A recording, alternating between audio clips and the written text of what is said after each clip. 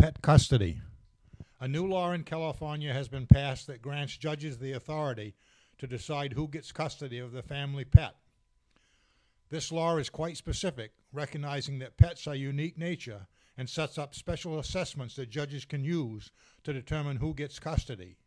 Alaska and Illinois have similar statutes having taken effect in 2017, and other states are following suit. There appears to be a need for a law of this type, as a survey by the American Academy of Matrimonial Lawyers reported a 22% increase in pet custody hearings over the past 5 years. Dogs at 88% were the most disputed family member, with cats second at 5%, horses at 1%, and others at 6%. Currently, most states consider pets as property, and this California law does not remove them from that section, but it does allow for a special category dealing with unusual provisions.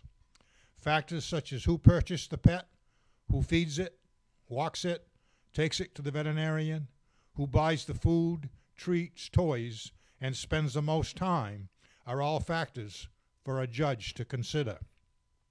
Pets are not children, cannot voice their opinion, but certainly deserve more than be treated like a rocking chair. Another issue for your attorney, taking time and money. So don't make it a dogfight. And that's your animal answer.